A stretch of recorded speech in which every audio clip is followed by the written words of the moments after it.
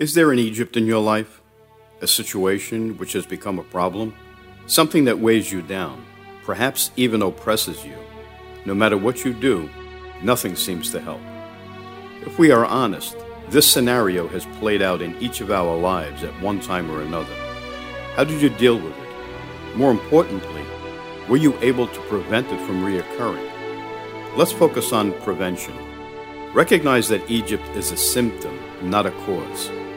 Biblically, Pharaoh was the cause. Egypt was used to carry out his plan to afflict and hold hostage the children of God. Your Egypt, your situation or problem is a symptom. Your Pharaoh, the cause. It is when we recognize cause that we can begin to effectively deal with a situation or problem.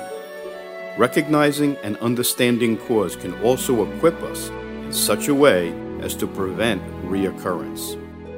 Allow me to suggest the following. The next time you experience a problem, issue, or situation, pray, but let not your first request of God be, "Lord, get me out of here," but, "Lord, show me what I can learn from this and how I can prevent it from reoccurring in the future." Not recognizing the difference between your Egypt and Pharaoh can cause pain, frustration, and sin. Stop, pray, and ask the Holy Spirit for discernment. You will soon recognize dealing with your Pharaoh will have direct positive impact on reducing your Egypts. God bless and shalom.